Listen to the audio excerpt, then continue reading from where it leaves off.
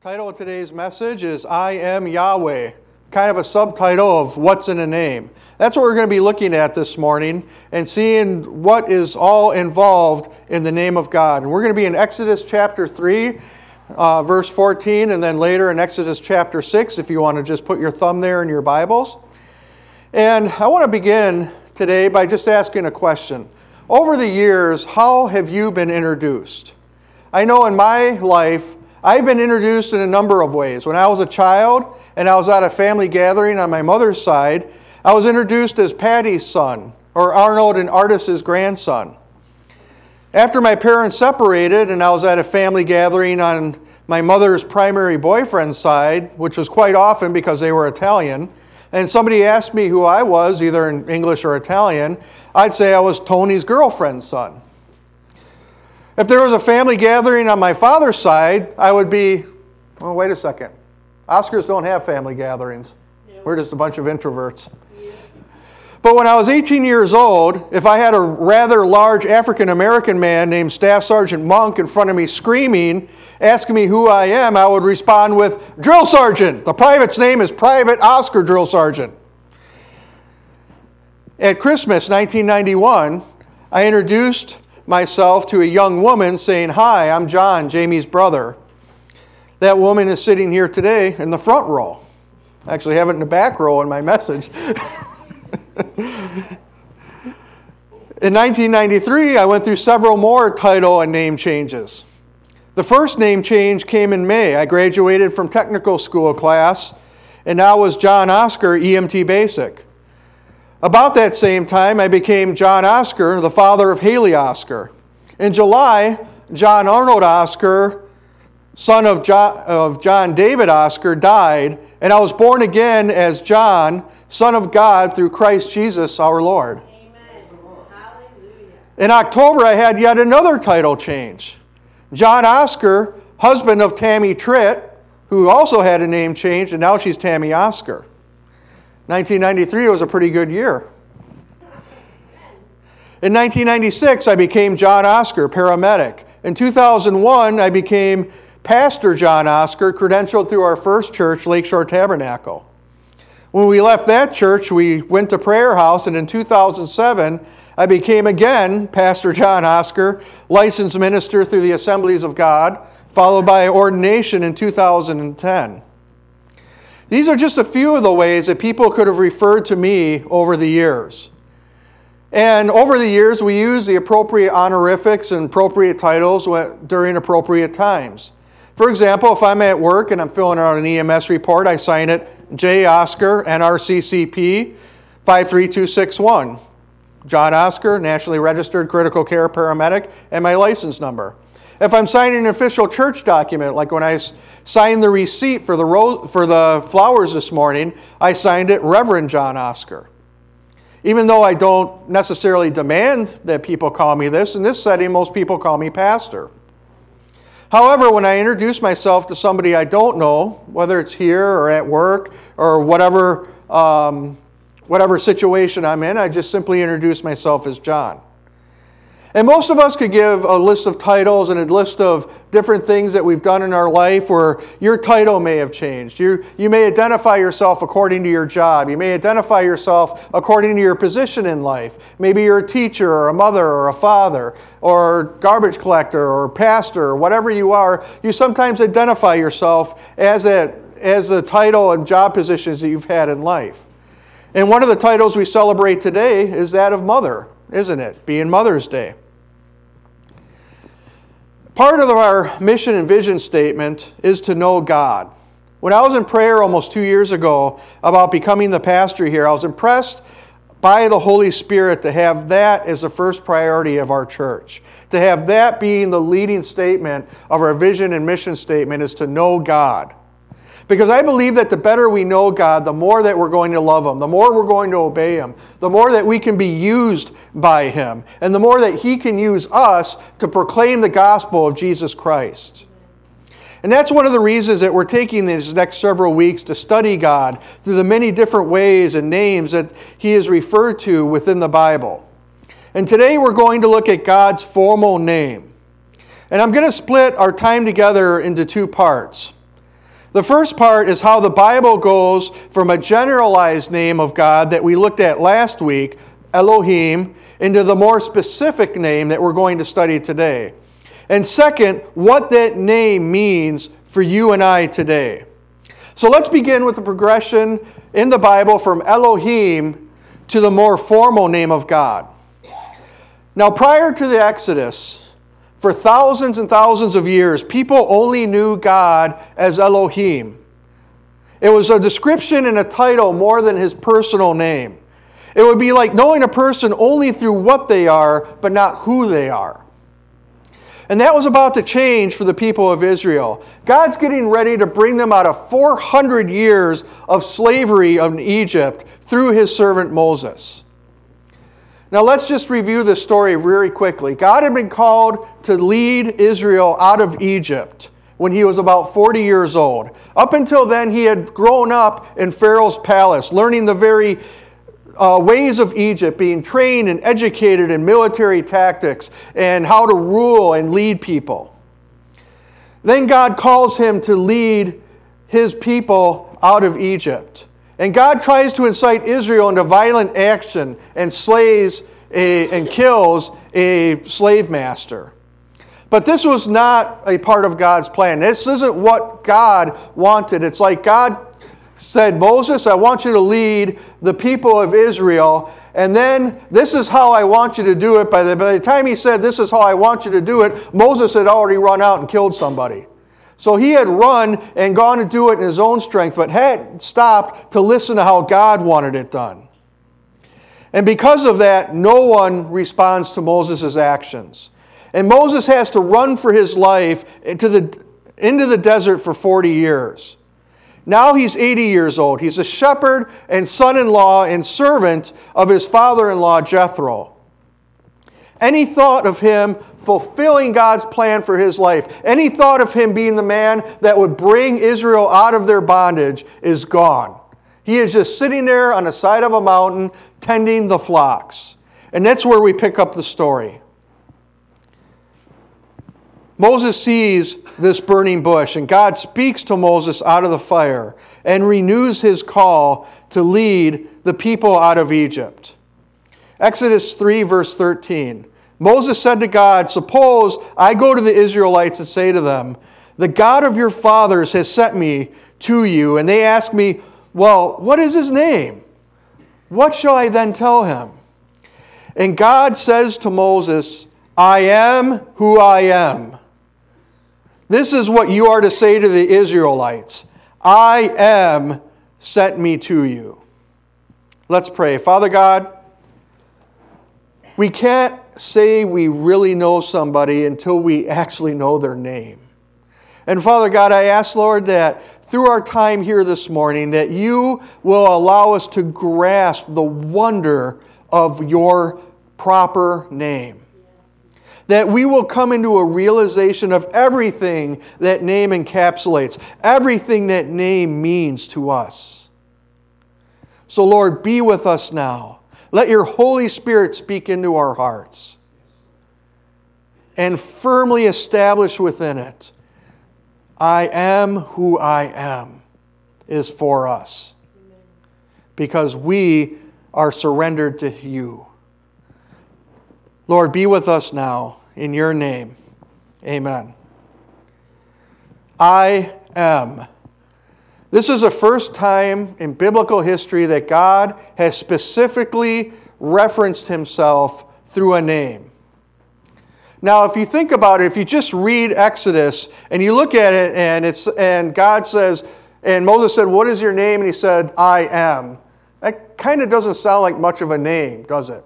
It kind of sounds like a child who is refusing to clean their room and looking up at their parent and saying, how come I got to clean my room? And the parent says, because I said so. It almost sounds like that's God's answer to that. It almost sounds like I am is a snarky response to Moses' question. And if you read Exodus in English without considering the richness of the original language, and Hebrew is a very rich language, And if you forget about the intent of the passage, you might come up with that same conclusion, that Moses is questioning God, and God is telling him in a very terse way, because I said so. Because I'm God, you're not, go do it. But that's not what the Father is doing here. He's revealing the first part of the mystery of his proper name. Before now, he has only existed in the minds of people as Elohim, the self-existent creator and judge of mankind. But now God chooses to get more personal and reveals part of his name. The Hebrew word for I am is Hewa, which is the root word for his official name that we'll see in a few moments. He gives Moses just this little part of his name at this point. But why didn't God just give him the whole name? Why didn't God just lay out the entire plan when he called Moses? I mean, it could have looked something like this. Moses, you're going to go and you're going to deliver the people, and this is how it's going to happen. You're going to go back to Egypt. The people, when you get there, they ain't going to believe you. Pharaoh isn't going to believe you. He's going to mock you and throw you out of his court. And by the way, things for the Israelites are going to get much worse before they get any better. Before the day of my deliverance, they're going to go through some suffering, and they're going to hate you for a while. And because of Egypt's and because of Pharaoh's stubbornness to obey me, I'm going to release 10 plagues upon them, ending with the death of their firstborn children. Then Pharaoh will let you go. And the Egyptians will be so anxious to get you out of the country, they're going to throw gold and silver so you'll go faster. You'll plunder the Egyptians. But then you're going to get to the Red Sea. And Pharaoh will change his mind and send his mighty army. The greatest army in the world at this time is going to come and chase you. Your people have absolutely no chance against this army. And your back is going to be to an ocean. You'll have absolutely no escape. And people will start yelling at you, why did you bring us out here to die? But then I'm going to open an ocean. And you're going to part and walk through this ocean as if you were on dry land, and Pharaoh's army will follow you in there. And then I'll cause the ocean to crash back upon them, and Pharaoh's army will be wiped out. You'll then lead these people to Mount Sinai. I'll give them my laws. I'll give them the 10 Commandments. And they still will not obey. They still will rebel against you at least 10 times. Until I finally decree that not a single one of them over the age of 21 will enter into the promised land. Except for 2 people, Joshua and Caleb. The rest of them are going to die walking in circles in the desert. And then Moses, for 40 years, you're going to lead these people. They're going to be stubborn. They're going to be obstinate. They're going to question you at every turn. They're going to cause you such heartache and heartburn and sleepless nights that you can't even, you'll come to me and say, I can't even stand it anymore, God. And by the way, even though you are mostly faithful, you make no mistakes except for one, it'll cost you ever entering into the promised land yourself. So, Moses, ready? Let's go. What do you think Moses would have done if God just would have laid out the whole thing right there? He wouldn't have gotten to the second sentence before Moses is running off the mountain for his life. And that's the way that God has to treat us sometimes. He can't always show us the whole picture from the beginning. Within the Bible, and when you study and take classes about biblical interpretation, there's a principle called progressive revelation. Simply put, it says that God reveals himself through biblical history and even to you and me in stages. He just doesn't open up the entire treasury of heaven and show you at salvation. And the reason God can't do that is because, simply speaking, we can't handle it. We can't handle it. God's doing the same thing with his name here and giving it in small sections. Moses asked just to see one part of God's nature. He said, God, show me your glory. God said, I can't. You can't handle just even that one part of me. You can't handle that. It would be like trying to take an entire ocean and putting it into this 16-ounce bottle. It just won't work. It's not made to hold all of that. And you and I are the same way. God still uses this idea of progressive revelation throughout our lives as we seek to follow Jesus. And God shows us more and more of himself to those who diligently seek him. David said this in Psalm 25:14 when he said that the secret of the Lord is with them that fear him. And you can't progress in your intimacy with God unless you see him for who he is. Many people who don't feel like they've progressed in their walk with God or they're growing in their walk with God, it's because you're stuck in yesterday's revelation because there was a condition of that revelation that you have not yet met because you're being stubborn. And if you don't progress, your life is going to be stalled and you'll start to backslide. I can tell you that from personal experience, both in people I've seen and in my own life. But glory be to God, he seeks intimacy with us. And that's why he reveals to us his very personal name. Now, turning your Bibles over to Exodus chapter 6.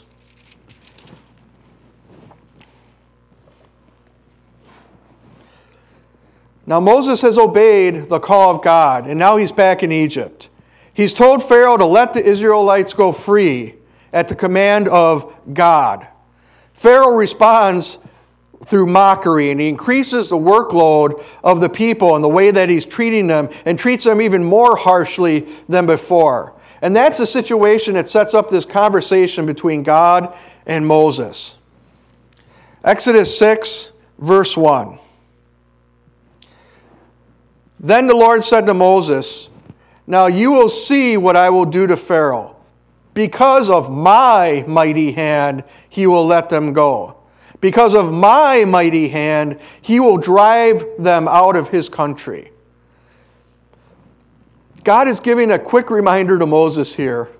Israel's deliverance will not be anything that you can take credit for. God gets right ahead of Moses' thinking here of seeking any glory for himself and repeating the same mistake that he made 40 years ago, thinking that it's going to be because of something he knows or something he learned while he was in Pharaoh's house. But God is not going to share his glory with a man. So he gets ahead of this. And God is saying to Moses, it's not because you are a great military leader that will get the glory. The world is going to find out that I am God from what I am about to do to the world's superpower right now. Through what I am about to do to Egypt, people will have no other explanation other than to say that I am God. Verse 2, God also said to Moses, "I am the Lord. I appeared to Abraham and to Isaac and to Jacob as God Almighty, El Shaddai." We'll study that in a few weeks. "But my name, the Lord, I did not make known to them." In most Bibles out there, most English translations, when you read the Old Testament, when God refers to himself, or the Bible refers to himself using his actual name, it has a capital L-O-R-D in it, capital Lord. That's referring to his official name. The Hebrew scribes who wrote and copied the Old Testament considered that name so holy, so intimate, and so personal and special to God that they never spelled it completely out. Because they respected the commandment that said, "Thou shalt not use the Lord your God's name in vain," they didn't want a stray thought as they were copying this thing down to violate that commandment. So they only used the consonants of that word. Now, you see on the screen here, we have the name of God right here in Hebrew. They are the letters Yod, He, Yod, He. Would be the letters within the Hebrew language. Remember that Hebrew is read right to left, not left to right like we read English. So that is the consonants that would be in English, YH, WH. Theological term, if you ever study it, is the Tetragrammaton. The vowels were never written down. But remember, the Hebrew word for I am is Hewa, which in the Hebrew language is the root word for this word. So given this clue, most theologians would then say the formal name for God is Yahweh. And that would be the correct pronunciation of it. Now, some of you heard that God's name is pronounced Jehovah. And while I don't want to split hairs this morning, it does deserve just a very quick explanation. The reason that the pronunciation Jehovah exists comes from the King James Version of the Bible. In the King James Version of the Bible, it's pronounced Jehovah. But the King James translators had very incomplete documents to translate from compared to what we had today. They only had one codex. A codex is an entire copy of the Bible written generally in Greek. Today we have at least three complete codexes and 25,000 different manuscripts, supporting manuscripts to translate the Bible from, where they only had just a few. So they mistranslated it and pronounced it to be Jehovah. And I don't bring that up to cast any doubt on the King James Version. It's an excellent version. It's faithful for the most part to the biblical text as it was handed down to us. But it's going to make a little bit of a difference in our series when we start talking about the attributes that are listed beside God's name. For example, we have a song, and most of us who have been around Christianity for any length of time know Jehovah Jireh. What is Jehovah Jireh? The God who provides. The Lord will provide. The correct pronunciation for that, though, is Yahweh Yireh. So that's going to make a difference in a few weeks when we start talking about that. So just be ready for that. And I just wanted to make that a little bit of an aside. So in a few weeks, you're not thinking I'm crazy when I'm pronouncing it a little bit different. I'm just trying to be accurate with what the Bible actually teaches here. So what is the truth behind God's formal name? That kind of closes out the first part of this sermon. And what does it mean for you and me today? And why does it matter as much on Monday morning when you're getting ready for your week as it does right now in church? There's three basic reasons. Number one, by showing us His name, He proclaims who He is in His entirety. There is so much wrapped up within that name. A few minutes ago we said that Yahweh Yireh is our provider, but that's not all He is. All of God's attributes, as seen through the many ways that the Bible describes Him, is summed up within His very name, Yahweh. When you say that name, you bring all of His mercy, all of His faithfulness, all of His justice, all of His might, all of His power, all of His glory, all of His love, and all of His wrath. Just to list just a few attributes to bear at the same time. It's all contained within that name. Let me give you a quick example of what I'm talking about. When God the Son, Jesus, appears as the angel of the Lord to Jacob or to Samson's parents, and they ask him, "What is your name? What is the name of the God that we are talking to?" He said, what did he say? He said to both, "My name is Wonderful." It's too wonderful for you to understand. It's too wonderful for you to grasp. Remember the example of trying to put an ocean into a 16-ounce bottle? That is everything His name represents. And there's so much wrapped up in His name, Yahweh, that we have to examine only a single attribute at a time. And that's why the Bible breaks down God's names into all these different attributes, like Jehovah Jireh, like El Shaddai, like Elohim, and all these other names that we're going to be studying over the next couple of months. So that we can start to see God through all the various ways that He is. Yahweh's name, as I was studying this, I just found it to be so incredible that the only way I can even describe it is just reading lyrics to a song I love called "Lift Up Holy Hands." That says He's holy, wonderful, marvelous, glorious, omnipotent, righteous, and mighty. It just makes me want to sing that kind of praise to Him. His name is incredible, wonderful, indescribable, and inscrutable. And if you are here today, if you have accepted Christ as your Savior, one of the glories of heaven, think about this for a moment. One of the glories of heaven is that you're going to experience the ability to look upon God. and continually for all eternity see different facets of Him and worship Him according to that. Think about the seraphim who surround His throne and cry out day and night, holy, holy, holy. It isn't because they're programmed to. They have been seeing this for the last 6,000 years of creation and still look upon Him and see only His holiness and still cry out, holy, holy, holy is the Lord God Almighty, because they see another facet of just that one thing that they are there to guard, His holiness. He's worthy of our worship. He's worthy of our praise. He's worthy of our very lives. The second reason the name of Yahweh is important to us, in that by giving us His name, His proper name, He declares Himself unchanging.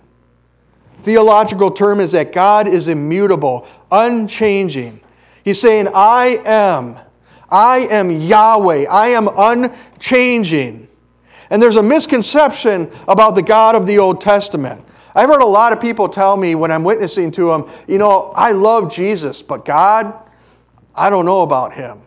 I don't know about Him wiping out people in the Old Testament. I don't know, because to me He just seems like this cranky, vindictive tyrant that's interested in ruling people to the point of a sword. That He's just kicking back and saying, yeah, go ahead and mess up. I have a lightning bolt with your name on it. And that's people's conception of the God of the Old Testament. But God is unchanging. He's the same God that said, let there be light. It's the same God that sent Jesus to the cross. And the same God that exists within this room right now. He just didn't take a 400-year vacation between the last words of Malachi and the first words of Matthew and kind of chill out and get saved or something. And now He's the kinder, gentler God. Then these same people will look at Jesus as a kind and gentle soul that occasionally said nice things and said, hey, guys, be awesome to each other. Be cool to each other. Be nice to each other.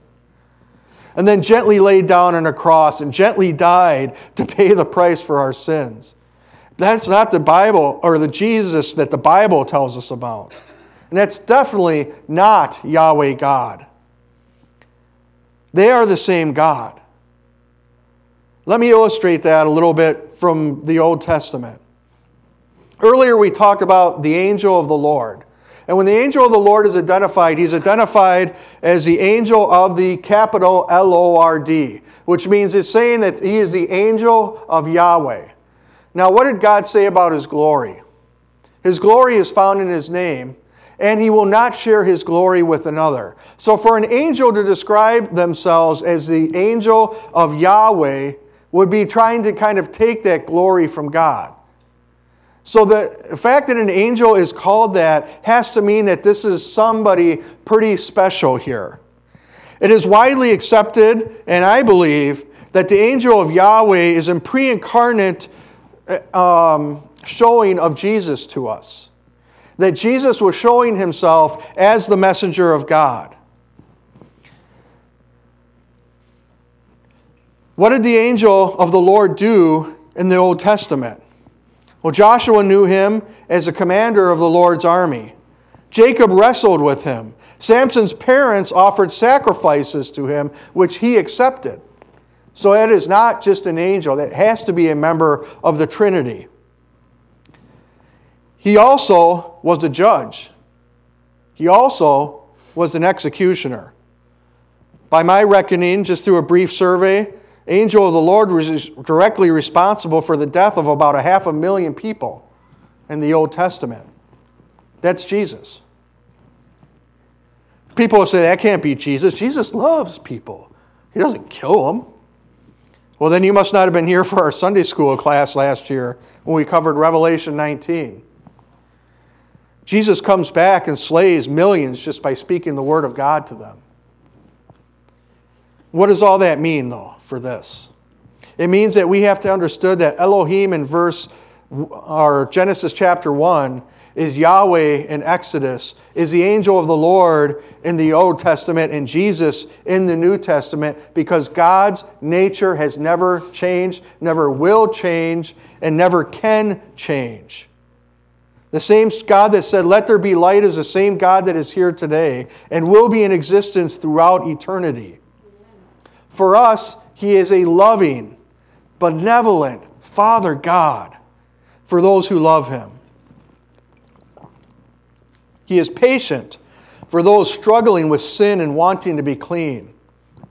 He is long-suffering for those who insist on rebelling against Him. But there comes a time when He will say, "Enough is enough," and then He will become judge. God's nature never changes. And it would be wise to remember that when we walk before Him on this earth. God will bring every deed into judgment. The third and final point is that by giving us His name, He is placing the honor, the power, and the majesty of His name on every single covenant promise that is found in the Bible. Just as God's nature never changes, God's word is unchanging. How many people here have entered into a formal contract at some point in their life? You've bought a house, bought a car, you bought a wife, as Conrad's saying, or entered into a marriage contract, signed up for the military. You've entered into some type of formal contract. Technically, every time you use your debit card, you are entering into a contract that you will pay the money back to that vendor that you're buying something for if for some reason the credit card doesn't pay for it. So what is the last step in ratifying a contract? Signing your formal name to that contract. Even if it's a scribble on a credit card receipt, it is your formal name that you're supposed to be writing down. You see that beautifully illustrated in Genesis chapter 15 with God's contract and covenant with Abram. God's about to enter into a contract and that covenant promise. God promises Abram a son, even though physically Abram and Sarai are unable to bear children. He promises them that their children will be more than the stars in the sky. In Genesis 15, verse 9, he says, "The Lord said to him, 'Bring me a heifer, a goat, and a ram, each 3 years old, along with a dove and a young pigeon.' Abram brought all of these to him and cut them in two and arranged the halves opposite of each other. The birds, however, he did not cut in half."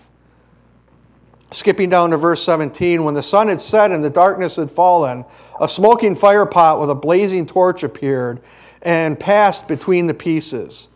On that day the Lord made a covenant with Abram and said, 'To your descendants I will give this land, from the river of Egypt to the great river, the Euphrates.'" A little bit of explanation of what's happening here. In the Eastern culture of that time, whenever a covenant or a contract was entered into, the two parties making that contract would take something very valuable to them, usually an animal, and cut it in half. And then they would actually hold hands and they would both walk between it and repeat, "May what has happened to these animals today happen to us if we have violated this contract and this covenant that we are making with each other today." That was a way that the Near Eastern people would enter into formal contracts and covenants. Now consider what we just read. Did God take Abram's hand and walk with him between these two animals? No. God Himself made this promise. He put His holy name, Yahweh, onto this promise. And God is saying, for the sake of my good and my awesome name, this promise will come to pass. That's how serious God is when it comes to His promises for you. When He says He's going to bring you safely into His kingdom if you accept Jesus Christ, it is His name, His very blood on that covenant. And that is why it is so serious to Him. Yahweh would rather be torn in half than allow one of His promises to you be broken and unfulfilled. That's what His name, Yahweh, means to you and me. Yahweh's name is wonderful and beyond comprehension. And I thank you, Jesus, for that, because I don't want to fully comprehend you. I just want to be surrounded by the mystery and learn to trust you and have faith. Yahweh's name declares that he is unchanging and immutable. And I thank you for that, Lord, that you have awesome laws and awesome truth found in your word, and that it is unchanging, that it is a rock I can grab onto. And I thank you, God, that Yahweh's name is the very promise that we all can hold on to when life seems like it's an unwinnable circumstance, or whenever the enemy comes in like a flood, whenever circumstances seem dark, that we can look back and say it is Yahweh's name that made this promise to me. And I will cling to that no matter what.